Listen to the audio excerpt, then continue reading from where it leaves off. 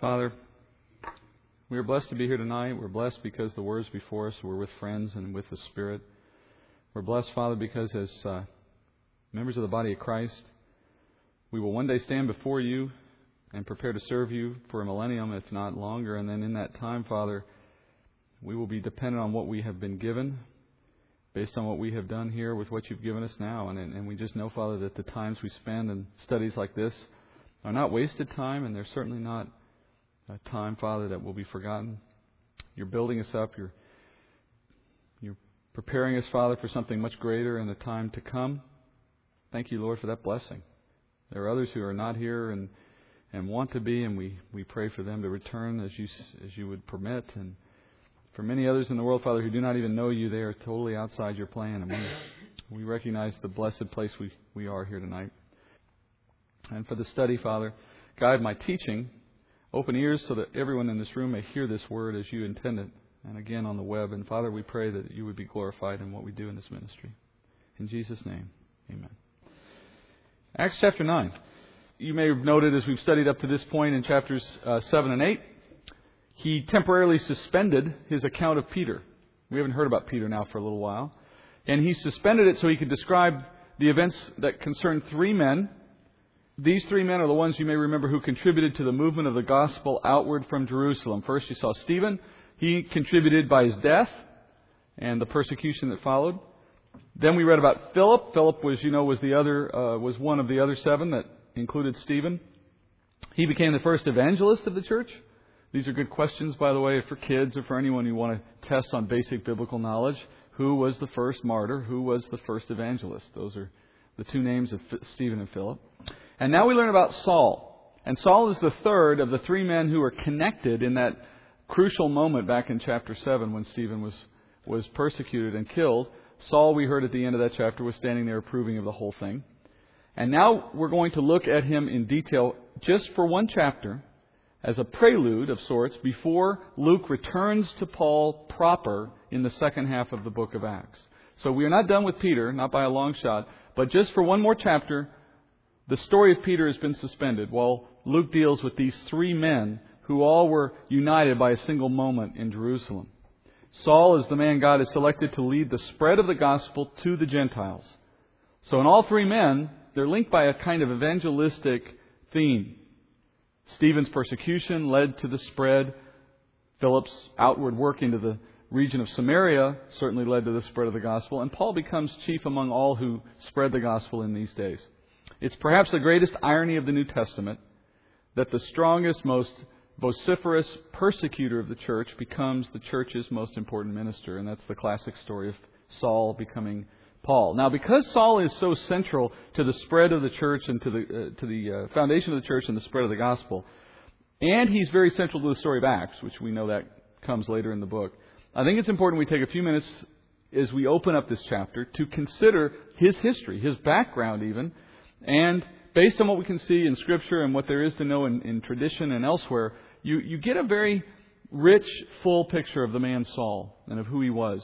And it helps, I think, as you read the stories of him and his own accounts in the letters, to know more about the man.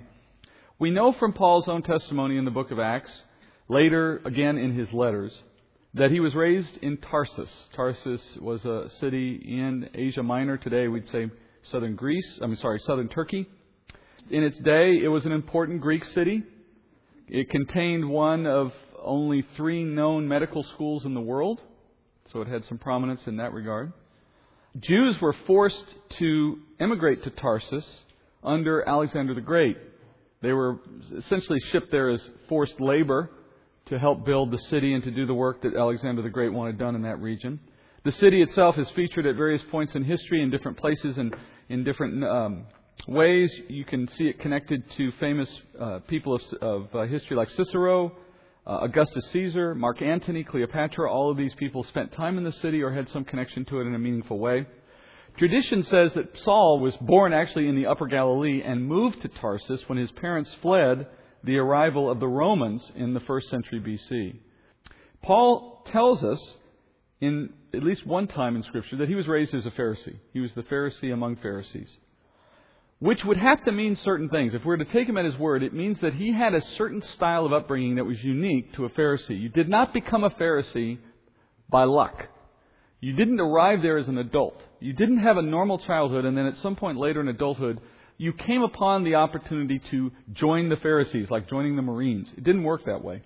You had to have been trained and prepared for that role from the earliest of your childhood in order to even be considered, much less accepted. So if Paul was a Pharisee, we know some things about how he was probably raised, based on the way Pharisees were raised. It would have meant he was raised in a very strict Jewish set of practices that included studying Scripture starting at the age of 5. At the age of 10, he would have moved to studying rabbinical tradition or rabbinical teachings in addition to Scripture. By the age of 13, he would have had his bar mitzvah, as all Jewish boys would have done. During his teen years, then, he would have been shipped off from Tarsus to Jerusalem, where he would have been as a boarding school. And in the case of Saul, his boarding school was an internship under Gamaliel. So from about the age of 13 until he was adult and on his own, he would have been living in Jerusalem. We know from Paul's own statements elsewhere in Acts 23:16, that his sister lives in Jerusalem. And so it's very likely he stayed with his sister and lived there as a teenager while he was studying under Gamaliel. Paul also tells us that he was a Roman by birth. Now, that would have meant that either his father or perhaps his grandfather may have been granted citizenship by the emperor. Remember, Rome had not been in this area of the world until barely a few decades to at most a century before Paul would have been born. So you don't go too far back in his family before you find who his citizenship would have derived from. Usually, citizenship was granted as a political favor or as a reward for loyal service to the emperor. That's how you began your citizenship in your family. That would bring significant benefits in Rome, including protection from degrading punishment, which you know Paul makes point of later. The child of a citizen was granted citizenship in Rome if the child was registered with Rome within 30 days of birth. So if you were a citizen, however you came upon it, whether granted or by birth, your child could get it if you registered that child with Rome within 30 days. Registered infants received a certificate, which became their legal evidence of citizenship. And it seems, it's not said, but it seems that Paul possessed one of these documents and carried it with him wherever he went, because his statement to a Roman guard that he was a Roman citizen would not have been taken at face value without some evidence. So it's likely he kept his citizenship, his birth certificate, so to speak, with him everywhere he went on his missionary journeys. That was his protection. Roman citizens would assume, as a part of their citizenship, 3 Greek names. We traditionally in our culture have 2 names. We may carry a middle name, but we don't often use it. But in Roman society, you had 3 Greek names. We only know one of Saul's Greek names, and that would have been Paulus, or as we say today, Paul. He also would have kept his Jewish Hebrew given name. So his Hebrew given name was Saul. Saul was obviously well educated, obviously very intelligent. Obviously he was trained in critical thinking. All of this would have come as a consequence of his pharisaical training. And he was skilled in argument. He also spoke at least 4 languages, perhaps more. We know he would have spoken, of course, Hebrew and Aramaic and Greek, and also Latin because of the Roman influence. And though his intellect was impressive, his physical stature would have left something to be desired. By his own testimony, he was a poor speaker, he said. He suffered physical illnesses. He spoke of those. He spoke of his frailties at times. He must have been rather shorter than average. Because when he and Barnabas appear before Greeks at a point later in the book of Acts, they mistake Barnabas and Paul for 2 Roman gods. And they assume Barnabas is Jupiter and they assume Paul is Mercury. And it's interesting, but in their lore, Jupiter was of normal size and Mercury was unusually short or small. And because they assigned that role to Paul, it suggests perhaps that that's why they thought he was Mercury. Looking beyond his physical ability, we know he completed his missionary journeys under great distress at times, and he suffered persecution to the point that in Galatians 6:17 he talks about his body being marked and scarred from all that he's experienced in his mission work. So that's a little bit about the man Saul. As we move now into Acts 9, this is a famous chapter we've all studied, and I'm sure at least are familiar with it. But we're studying here, or we're witnessing here, perhaps the greatest conversion in the history of Christianity. And that's probably not an overstatement. Even Paul himself made his own testimony of the events in chapter 9 a feature to his narratives in numerous places in the book of Acts and in his own letters. In fact, we could probably imagine that Paul gave his own testimony on many occasions, and probably in many circles where he went, he was asked for it because it was so dramatic. It was so unexpected, and such a clear and obvious statement from God of His intentions and of His capability to change the heart of men. And so the story is just singularly impressive for the very fact of who Saul was and who Paul became. So with the scene set for what we're going to study, let's look at Saul's conversion, beginning with the first 2 verses of the chapter. Luke sort of sets the scene for us here as well. So Acts 9, 1 and 2, Luke writes, "Now Saul, still breathing threats and murder against the disciples of the Lord, went to the high priest and asked for letters from him to the synagogues at Damascus, so that if he found any belonging to the way, both men and women, he might bring them bound to Jerusalem." This little entry for Luke gives us an opportunity to understand a little bit more what was in Paul's heart as we see the chapter start here. Saul is still demonstrating this intense hatred for Christians. You remember back in chapter 8 when Saul was said to be ravaging the church, as we opened that chapter looking at Philip, ravaging there, throwing men and women into prison. Saul has become focused on persecuting Christians after what he saw happen at the feet of Stephen, at the stoning of Stephen. And it seems as though Saul has convinced himself that he can personally find and destroy every single believer in the process of going out and looking for them.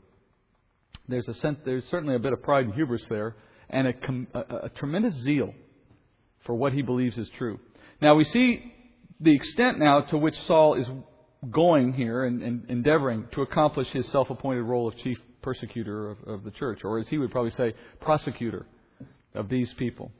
He is following in a sense, the pattern that the Sanhedrin had followed back in Jerusalem. Remember what the Sanhedrin did? First, give threats, and if the threats weren't heeded, follow them up with taking action, in this case murder. And Luke says the same thing essentially in verse 1. Breathing threats and murder. That Saul is really following the same pattern. But now he goes to the next level. He takes the step of involving the Roman authorities. That's not specifically stated in verses 1 and 2, of course, but it's implied by what he's doing here with these letters. The Romans had granted to Jewish leadership in this day, by treaty, the right to issue letters of extradition. Essentially indictments, or arrest warrants would be a better comparison, for anyone who was violating Jewish law, but was outside the jurisdiction of the Sanhedrin. The Caesar extended this right to all Jews in all of the Roman territories. So if a Jew lived anywhere in Rome and was accused of violating Jewish law, the Sanhedrin could issue an arrest warrant for that individual, and that person would be taken into custody but with the help of Roman authorities, so that they could be bound and delivered back to the Sanhedrin for trial. That's how the Jews were able to exert influence beyond their own borders and beyond the city of Jerusalem under Roman authority. So with a letter like this, a man like Saul could move to a city like Damascus, enter a synagogue, find these criminals, as he would call them, the Christians, and then with these letters gain Roman support to have them arrested. In fact, this kind of a step, this kind of a maneuver, was necessary from Saul's point of view, because remember, the Jewish Christians had fled Jerusalem after the persecution of Stephen. So they had all dispersed and were now outside the direct control of the Sanhedrin in the city. So this was the only practical way he had for trying to corral them. Saul went looking for members, we're told, of the way. He went looking for members of the way.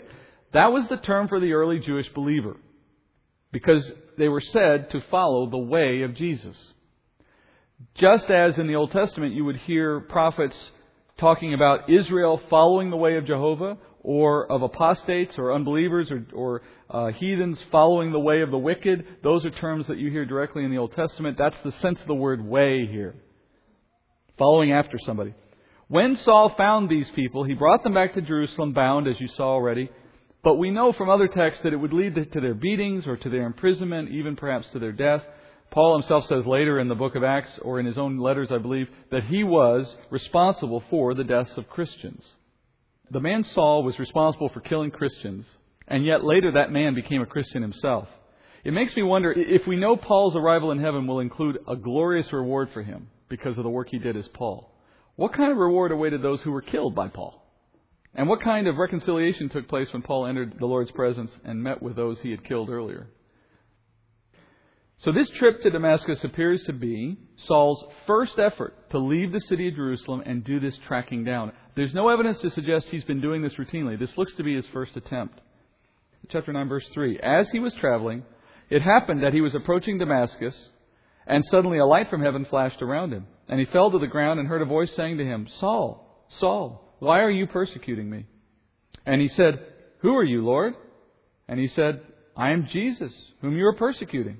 But get up and enter the city, and it will be told to you what you must do. The men who traveled with him stood speechless, hearing the voice, but seeing no one. Saul was approaching Damascus, which means Saul was almost there. He hadn't quite made it, but he was almost there. And God intervened in what seems to be the last moment to redirect him. As Paul tells this story later in Acts, as he relates and recounts how this moment happened, he mentions that this happened at midday. Luke doesn't say it in this time, but Paul later says it. Well, if it's at midday, we can assume a bright sun in the desert of Damascus. And yet, whatever brightness came from the sun, this brightness overpowered it, so that it was much brighter still. And with the light came a voice. We know the voice of Christ himself. It's probably also the case that he made himself visible. In other words, not merely through a light, but that his physical presence, his face, perhaps even, was visible to Paul in the moment. Which is why when Paul hears this voice, he says, Who are you? Speaking to this individual. The repeating of Saul's name when Jesus says, Saul, Saul, why are you persecuting me? That repeating reminds us of how God often appeared to the Old Testament prophets or to Abraham, repeating their names. Abraham, Abraham. To which they would often say, Here I am, Lord. Or something to that effect. In Greek, as you would look at this text in Greek, Saul's name in Greek here is written in its Hebrew form, not in its Greek form. Which would indicate that the voice that's speaking actually spoke in Hebrew. Which would seem to suggest or seem to reflect what many believe, which is that the Jews speak Hebrew because that is God's language to men. The Hebrew language is in fact the first language. Before the languages were scattered at the Tower of Babel, it was all Hebrew. Though Saul never met Jesus personally in his earthly ministry before the crucifixion, here he has a very real, very personal encounter with the risen Lord. And this encounter and the ones that follow become Paul's validation for his claim to be an apostle of Jesus Christ. He always comes back and points to these moments. Jesus' first words to Saul ask a very interesting question. Saul, why are you persecuting me? Jesus asks. And the statement is understandable in at least two ways. First, as Saul persecutes Christians, he persecutes the body of Christ, and Jesus is the head. So if the body is persecuted, the head is included. And in just knowing that, we take some comfort, I assume, knowing that as we suffer for our faith, Jesus feels it with us, as he says it here. But there's a second way to see this as well. It reflects the persecution of the church is a persecution of the message, ultimately, of the gospel itself, of the Word. And Jesus is the Word. So to the extent that the church is persecuted, you are persecuting Jesus because you are trying to suppress or, if possible, eliminate the Word itself, the message of the gospel, as He is the Word made flesh. Lastly, I think the question is also interesting precisely because it's phrased as a question. Of all the things Jesus could have said to him in that initial moment, He chose to ask him this and ask him this in a question form. Why not simply say, for example, Saul, stop persecuting me? Yet Jesus asked Saul, why? Why do you persecute the Lord? He asks. It seems the question was calculated, by my estimation, to shock Saul all the more. Because as I said a moment ago, Saul was zealous, but he was zealous for the truth, or so he thought. He was zealous for the right things, or so he assumed. And all of that under the guise of doing this for the Lord, right?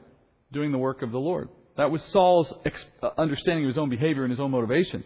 By asking the question, the Lord shocked Saul, I think, to consider that he'd been fighting against God all this time as opposed to for Him. Saul's answer, I think, can be confusing for us a little bit if we don't keep a proper perspective. Because when he answers, "Who are you, Lord?" there's often that moment of confusion that comes from the apparent contradiction of the statement. He seems to label who he's talking to, even as he asks, "Who are you?" Well, the way to reconcile this is to understand that Saul's use of the term Lord here is not to suggest that he came to know Jesus as Lord. In reality, it's simply a respectful term, like Sir. And if it's to be understood in its context, no one asks the question, "Who are you, Steve?" They ask, "Who are you, Sir?" And so Lord here is intended in that sense. "Who are you, Sir?" The fact that he localizes it to an individual, though, suggests that the voice sounded human. The voice may have even been attached to a person in some sense. The fact that the voice originated in heaven would have at least given Saul some indication that he was talking to a heavenly source. So it's probably also the case that though he didn't know who it was, this is something from God. There's something going on in heaven. Paul asks, and then he waits for an answer. And he gets it, a specific one. The voice, we're told, is the very person Saul has been disparaging and persecuting, Jesus of Nazareth. Paul later adds that that's how it was described to him, Jesus of Nazareth. And without waiting for Saul to respond, because after all, what would Saul say at this point if he was given the chance? "Oops, sorry." No, I mean, he doesn't have anything to say to Jesus. He's stunned. So Jesus moves forward from that and gives him directions. He says, "You're to go on to Damascus, but you're going to wait for me to give you instructions when you get there." Meanwhile, his traveling companions are speechless. They say they hear a voice, but in the account later of Acts 22, when Paul is giving his testimony, he clarifies that his companions heard something, but they couldn't understand the words. They saw nothing. They see Paul's reaction, or Saul's reaction, of course. They hear something, but they don't hear anything intelligible. So the whole thing leaves them completely mystified about what's happening and why all of a sudden Saul is having this reaction. This fact tells us something very important. The fact that Saul had this experience and his two companions had a different experience tells us something very, very important. God's sovereignty is clearly on display here. So much so overtly that it seems to be screaming at us. First, the Lord is seen to be sympathizing with His own people in their persecution, to the point that He feels the persecution Himself in His own statement. So, from God's point of view and His sovereignty, He is not disconnected in any sense from the church He is establishing. He feels what they feel. He takes it personally. Secondly, He's willing to interrupt the plans of men to preserve and later to grow His church. No one is off limits. Anyone who would suggest a concept that God loves us so much that He won't interfere with our own will doesn't understand Acts chapter 9. Because here is a clear example of what God is willing to do to interrupt the plans of men when the plans of men are not consistent with God's purposes. And He does it in this case by turning the chief persecutor of the church into His chief builder. Third, He takes action without the involvement of another human agent. God Himself appears to Saul. He doesn't need a messenger. He doesn't send an angel. He doesn't send an evangelist. He doesn't create it through circumstance or people or other heavenly bodies. He does it, in this case, personally. If He can do it one time personally, then it stands to reason He can do it that way anytime He wishes. The fact that He does sometimes and can at any time means He's not dependent on anyone to do it. No ambassador, no intermediary is required for God to intervene and change the course of man's plans. Fourth, God immediately guides Saul into a new walk of life according to God's purpose. God lays out the new plan for Saul from the start. There isn't a question asked. There isn't an option given. There isn't an invitation offered. It is, here's what you're going to do. If we were to argue that God, for some reason, never chooses to step in and intervene in man's life or in any way impinge on our will, this example completely and entirely refutes that thinking. Because if it can be done here, even one time, then the principle is not true. In some circles of the church, certainly, people teach erroneously that God, for some reason, has, by His own volition, stepped aside and determined for Himself never to impinge on the will of men, that everyone's choices are left to their own, and it's up to us as to how and whether we follow the Lord. This example denies that principle. If it's denied even once, it doesn't exist. Then how does God deal with men? And grace now becomes the answer. Saul is never given a choice.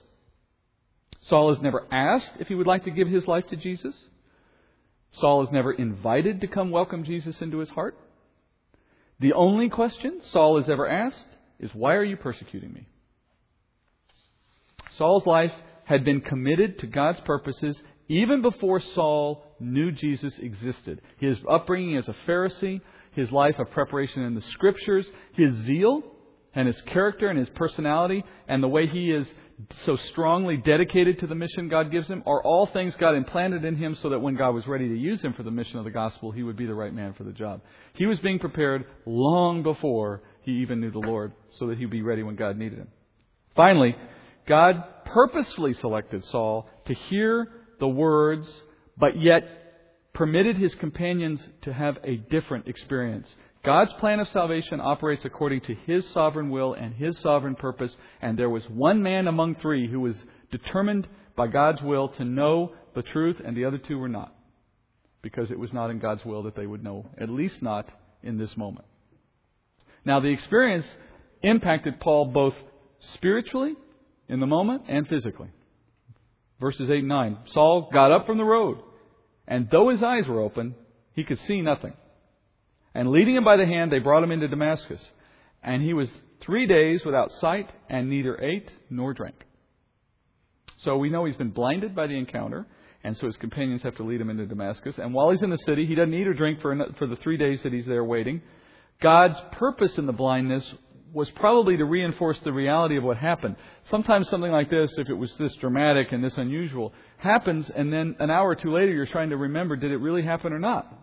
Was it just was I overcome by a hallucination? Did I just dream the whole thing? If there wasn't any tangible physical reminder for what had just happened a few hours earlier, it's possible that the whole event might have been hard for Paul to synthesize in his head and to really agree with and understand. But when you're blind, the interesting thing about that particular choice on God's part is not only the fact that because it's physical, it's tangible, and Saul's got a reminder he can't avoid, but the nature of that particular one is such that you are cut off from the world, so that all you have is your thoughts. You're sitting there in darkness, reliving the last thing you saw. That's all you really have. It focused his concentration on it in a unique way. It seems so perfectly tailored to bringing Saul through that process and not letting him think light of it. No pun intended. Saul has been blinded spiritually in the past, but he could see physically. Here, he's blinded physically, but at least now he can see spiritually. And later, the restoration of Saul's sight becomes an opportunity for the Lord to build Saul's relationship with a wounded church, and simultaneously for the church to see Saul now in this new way. So the fact that the Lord will turn to the church, a member of the church, and use that person to heal Paul physically is an important way in which he brings those two worlds together. Where before, it's hard to imagine that anyone would have been willing to stand in a room with the man who was murdering Christians. Spiritually, Paul refers back to this moment so many times that we know it was a chief moment in his walk spiritually. He uses this, as I said already, as a defense of his commission as an apostle. But also, he speaks of this moment in contrition as a way of giving evidence that he was the least of all apostles, that God came to him under these circumstances when he was persecuting the church and charging up to Damascus, and God stepped in his way and stopped him. That story for Paul was an important pivot point in his life spiritually that he constantly came back to and talked about. So it's his salvation moment, similar to the way many of us can remember a salvation moment the rest of our life.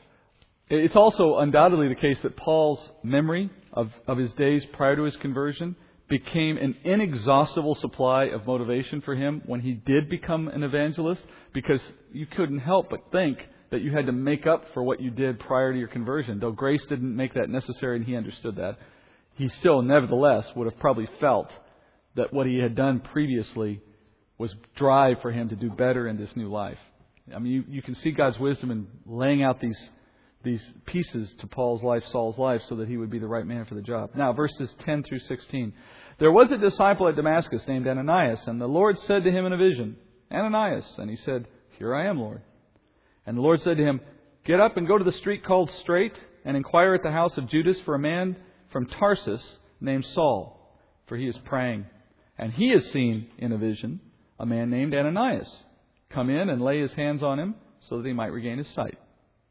But Ananias answered, Lord, I've heard from many about this man, how much harm he did to your saints at Jerusalem. And here he has authority from the chief priests to bind all who call on your name. But the Lord said to him, Go, for he is a chosen instrument of mine, to bear my name before the Gentiles and kings and the sons of Israel. For I will show him how much he must suffer for my name's sake. So, just in what we hear here, we see already the church has made its way as far north as Damascus, and in that church and in that city is this man named Ananias. God gives Ananias a vision, we're told. Again, this is not always clear what God means when He says a vision. A dream could be possible, could be something else. But it's clear enough that in the midst of this vision, there can be conversation, which is very interesting, isn't it? And in the conversation that ensues, he's told about Saul, of course, and he's told that Saul's in a home, in a man named Judas' home, on a street called Straight. The reason that probably was the name was in ancient towns, ancient cities, and if you visit, I guess, any of the cities today, you'll see this. The streets are rarely straight. They're crooked. But to have a long, straight street would have been unusual and noteworthy enough to name it as such. And in Damascus, there is a street, in ancient Damascus, a street that is broad and straight for a long distance. It actually runs from one end of the city to the other and connects the two main gates. And that was an unusual feature of major cities in that day. So it was the straight street. And he was to do this. He was to go down the street, walking down the street, inquiring as he went, is there a man named Judas living on the street? Is there a house named Judas? Until someone would tell him, oh, well, there's a guy there named Judas. And that was the home he was to go into. This is reminiscent of the way that the apostles or the disciples were told by Jesus to find the colt that he would ride in on when he came into Jerusalem. Find two colts, they'll be tied together. Tell the man that the Lord has need of them. He'll let you take them for free. Later, when they look for the upper room, look for the man who's carrying the water pot. He'll lead you to the upper room. It's like cloak and dagger kind of stuff, but it also requires a measure of faith for the disciples, or in this case Ananias, to follow those instructions without really a clue where he's going, trusting the Lord will lead him to the right place. When he finds this house, what he's going to find inside, of course, is Saul of Tarsus.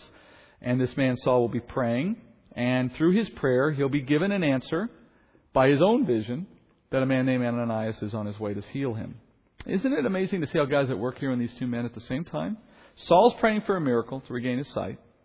Meanwhile, God is already at work selecting that man and directing him to Saul while telling Saul what the guy's name's going to be, so there's no doubt about the fact that God is at work in bringing these two things together.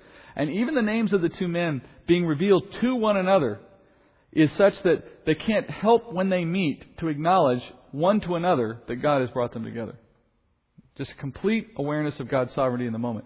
This is such a classic story of God's sovereignty, not only because of how God is orchestrating the elements, but because of His willingness to reveal Himself so clearly to the participants. There's plenty of examples in Scripture of God's sovereignty at work in the lives of men, but rarely do they themselves get the insight in the moment to see God at work. They may have recognized it later, but few see it in the moment. Here God has gone out of His way to make sure everybody's aware of what's going on and who's in charge. Remember this story as you share your own concerns with God in prayer.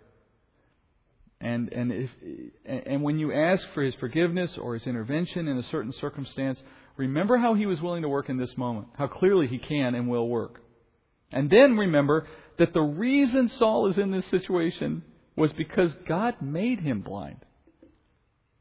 And then remember that his blindness was a part of the way the Lord saved him from his sin. So Saul praying to have his blindness removed, which is a problem God Himself gave him, which was a component of how He saved him.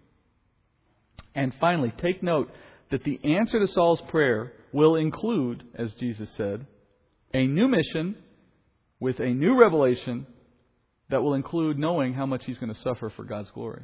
So as you pray solutions to problems, just be aware it's almost a certainty that the problem was by God's hand. It may have been your sin that created it, but it was God's hand that orchestrated how your sin would come upon you, how it would manifest, what kind of consequence would result. And then as you pray for a relief of that consequence, recognizing God is at work in the consequence, be prepared for the fact that what He may be trying to do is save you in some greater sense through this process, but with the solution may come an even greater challenge or trial. So finally, Ananias responds in the way you'd expect. Ananias says exactly what I would have said. He says, no way. He says, I'm not going to go to this guy. Don't you know who we're talking about here? Ananias correctly points out that Saul is not one of the good guys. He's been persecuting the church quite effectively. He has letters in hand to arrest and take more away to Jerusalem. I do find it interesting that Saul's mission preceded him. Even before he arrived in the city, apparently men knew he was coming because word was already around in the city that Paul was doing this. Now, despite Ananias' efforts to help God and show him the right path here, Jesus steps in, corrects Ananias. He says a number of things. His Saul is my chosen instrument. Chosen instrument of God. I want you to notice here again the lack of any sense here of choice or free will in any of this. Paul can't say no. He's not even asked. The guy is blind.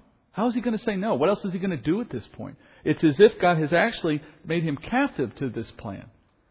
And it won't just stop here. I mean, it's been this way from the beginning, but it will continue even into the mission. Paul himself says that he was compelled to preach the gospel. He was a slave to the gospel. He never spoke in terms other than an absolute requirement to preach the gospel, a burden that he could never escape. And also notice here, Saul is never recruited or encouraged. He's told how much he's going to suffer. He's not bought. There's no soft sell here. There's just nothing at all of what we today would typically run to when we're trying to enlist support. Now, we're not God, of course, and we don't have the capacity to force anyone to do what they don't want to do. That's not the application you make, obviously. But as we teach others how God may call them or how they may feel the leading of the Lord, maybe we should be careful to impress upon them the importance of listening and responding when they feel a call without adding an element of choice when there really may not be one. There's only obedience or disobedience. Or another way to say it is, you will be serving Him the easy way or the hard way. The gifts and the calling of God are irrevocable, Paul says later in Romans. Now, Saul's future has been set, and as Jesus says, it's going to include suffering. Specifically, Saul will become Paul. He will be the apostle to the Gentiles, as Jesus described him. This is dramatic. It's really alluding to what's coming next in the book of Acts, that there is an appointed place for the Gentiles in the church. And not merely the Samaritans, not merely the pseudo-Jews, but truly those outside of the knowledge of the Old Testament and of the prophets and of the law. The Gentile world is going to receive the gospel. In addition, Jesus says He's going to testify before kings. We know this comes later in the story of Acts. Finally, He will testify of the gospel before the Jewish people. Now, they are not the main focus of Paul's ministry, and after a time, they won't become the focus of the church in general. But Paul always gave the Jew opportunity first. He always said he went to the Jew first and then the Gentile. He never stopped looking for the remnant of Israel wherever he went. Luke's account in the second half of the book is really an expose of Jesus' promise here that Paul would suffer, that Saul was going to suffer in his ministry. That's how the book really starts to focus down on his life. Did you notice that Jesus doesn't expect much here from Ananias in all that He asks Ananias to do? He really doesn't. Ananias, for example, isn't supposed to preach to Saul. He isn't supposed to teach Saul. He's not supposed to convert Saul, change his mind, or encourage him about any of this. He's simply going to lay hands on the man, and Jesus is going to do all the talking. That's it. And with those words, Jesus has persuaded Ananias to go, and so he goes and attends to Saul. Verse 17, Ananias departed and entered the house, and after laying his hands on him, said, Brother Saul, the Lord Jesus, who appeared to you on the road by which you were coming, has sent me so that you may regain your sight and be filled with the Holy Spirit. And immediately there fell from his eyes something like scales, and he regained his sight. And he got up and was baptized. And he took food and was strengthened. Now for several days he was with the disciples who were at Damascus. And immediately he began to proclaim Jesus in the synagogue, saying, He is the Son of God. All those hearing him continued to be amazed and were saying, Is this not he who in Jerusalem destroyed those who called on this name? And who had come here for the purpose of bringing them bound before the chief priests? But Saul kept increasing in strength and confounding the Jews who lived at Damascus by proving that this Jesus is the Christ. How many of us, 3 days after we became Christians, could confound the most brilliant of Jews in their attempt to undermine the truth of the gospel? How many of us would have been prepared enough out of Scripture to present a defense this powerful? Here you see the genius of Saul becoming Paul. And it reinforces our understanding that God was at work in preparing this man for this mission even before he became a believer. You cannot help but notice Saul's preparedness becoming immediately useful, if not necessary, to the role that God has given him as an apostle. So, going back through the text briefly, and then we'll end here. Ananias finds Saul, gives him the words, puts on his laying of hands. All of this, I think, has to be credited to Ananias as an extreme display of faith. It's easy for us to sort of overlook that because we know where Paul goes in his ministry, and we see him now from that point of view, forgetting that in this moment, no one knows what's going to happen with him. No one knows his future except God.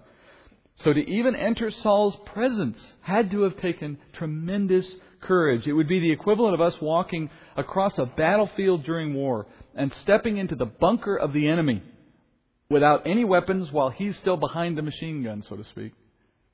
And doing that with a confidence that you're not going to be harmed in the process. I mean, that's the kind of risk he was taking here, unquestionably.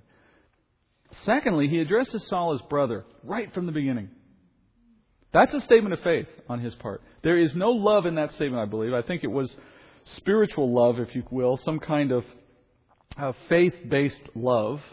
But that doesn't mean it came with all the emotive side to it. Not yet. And that is the equivalent, in my opinion, of a father or mother calling the convicted murderer of their child brother or sister in the Lord after they hear of a conversion in the jail cell. Would we be able to go into that jail cell and call that person brother or sister and have it mean something to us? You're somewhere in the territory of what Ananias is experiencing when you think of that kind of an example. The Lord, though, declared to Ananias, Saul has been converted. And Ananias, as a result, does not come in waiting for Saul to prove himself. And I take that as a personal conviction of sorts, because it is very easy to mentally assent to something, but not really in your heart live according to it. And it would be easy for someone to have told me, for example, that someone like Saul was converted, and yet, as I come into his presence for the first time, and even if I'm willing to use the term brother, nonetheless, I start having conversations to test and to examine and to wait and sense whether to trust what I've heard. Versus what I see going on here, which is Ananias completely willing to agree with what he's been told and not asking Saul to say or do anything to prove it. Much more difficult test. Jesus' use of the man Ananias to confer this new calling upon Saul is notable for what happens, but also for who Ananias is not. Specifically, Ananias is not an apostle himself. And Jesus converted Saul, therefore, without the direct involvement of any other apostle, neither on the road nor here in this moment, which is a very powerful statement at this stage of the book of Acts, because up to this point, the apostles themselves were integral to every next move of the church. As the church moved outward and as it drove into a new audience, or as it reached a new place on earth, it was delivered through an apostle or someone the apostles had laid hands on. Which, if that had not been broken at some point, it would support the fallacy that the line of succession needed to be present, or that there was some man-made process required to pass the gospel along. You can see how heresy would build around that thought very quickly. This defies that kind of thinking, because here you have a man who has never yet even met an apostle, much less been transferred anything through them, or any other believer for that matter, of note. And yet he has been converted and now assigned the role of apostle by the power of Christ. And with the assistance of a fairly insignificant character in the case of Ananias. If God can do that here for a man like Saul, then self-evidently, he is not dependent on anything he began with the original apostles. He simply chose to use them for his own purpose. He will and he does raise up others. This is the most important conversion in the book of Acts, hands down. Do you notice this entire moment, this one and the earlier one combined, they take place with 0 signs of the Spirit. No speaking in tongues, no miracles. Saul is converted without any Spirit manifestations. It is purposeful and unique and dedicated for a purpose. And this is not a situation that meets that purpose, and therefore there are no demonstrative signs of the Spirit. For any who would argue that they are necessary and that the book of Acts in some sense proves that they're necessary, your stumbling block, among others, is Paul himself was converted without any of those signs. How can Paul himself be converted without those signs if those signs are essential and important to every believer? As Paul regains his sight, his first instinct and desire, we're told, is to be baptized. This is even before he ate and drank. Attending to the spiritual before the physical. Here's yet another reminder that the first responsibility of a believer is to submit to water baptism at their first opportunity. If they pass up the earliest opportunity for water baptism, they enter into a state of disobedience that must be dealt with eventually. Having been baptized, Saul then eats and gains back his strength. And he spends a few days, we're told, with the disciples in Damascus, but he immediately begins to preach in the synagogues. I would pay a fair amount of money to be in one of those synagogues the first day Saul walked in there and preached Jesus. Because I'm pretty sure they hadn't heard the story yet about the road to Damascus, and they weren't expecting what they heard come out of his mouth. Would they have assumed he was joking at first? Would they have just been shocked? They're not sure what's going on. It would have been amazing to watch. His preaching has two effects as we finish tonight. First, it amazes the church because they try to reconcile what they're seeing with what they've heard of the man in the past. And in that, you see God working to edify the church. What an amazingly edifying thing. Building their confidence. That here's the man they were the most scared about. God has turned him, and the story would have been out by now about how it happened. God has turned him to becoming the chief advocate for the church. What an encouragement to an early church that was worried about whether or not they had the staying power in the face of earthly forces that were trying to undermine the church. If this can happen to Saul, what can't God do to preserve His own church? So while it amazes the church, it confounds the Jews. The greatest threat to the church has become its greatest defender overnight, and that naturally stirred up the Jews. And that sets the stage for the rest of the story of chapter 9, because now they have a new target in Saul. So the second half of the chapter, as we come back in 2 weeks, we'll deal with how the Jews in that city and elsewhere begin to react to a man who previously was on their side, now is no longer. And it begins the next stage of persecution in the church. Heavenly Father, thank you so much for Saul, Father. Thank you for the work you did in turning his heart on the road to Damascus. And I'm particularly thankful, Father, to know that you did that without any help. For I knew that already. But on the other hand, Father, it is an edifying reminder to remember that you are able to change men's hearts. You're able to do work without any dependence on anyone else. For many in this room who may know family or friends who we desire to see come to know you and to receive the Spirit, receive grace, it is an encouragement, Father, to know that there's nothing standing between them and salvation but the act of the Spirit. And if we pray to the one who has that authority, if we pray to the one who has that power, then we're speaking to the right person, to you.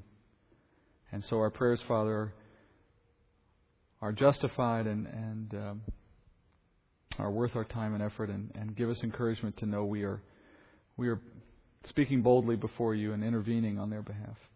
We just pray, Father, your will would be to change their hearts. And as well, Father, in our own walk, we are thankful to know that the Lord is with us, and He hears us, and He knows what we go through. Let us, Father, have courage to follow, knowing He is with us. And Father, we ask you, bring us back in a few weeks with others, perhaps, and a chance to study all the more and finish this book. We pray these things, Father, in Jesus' name. Amen.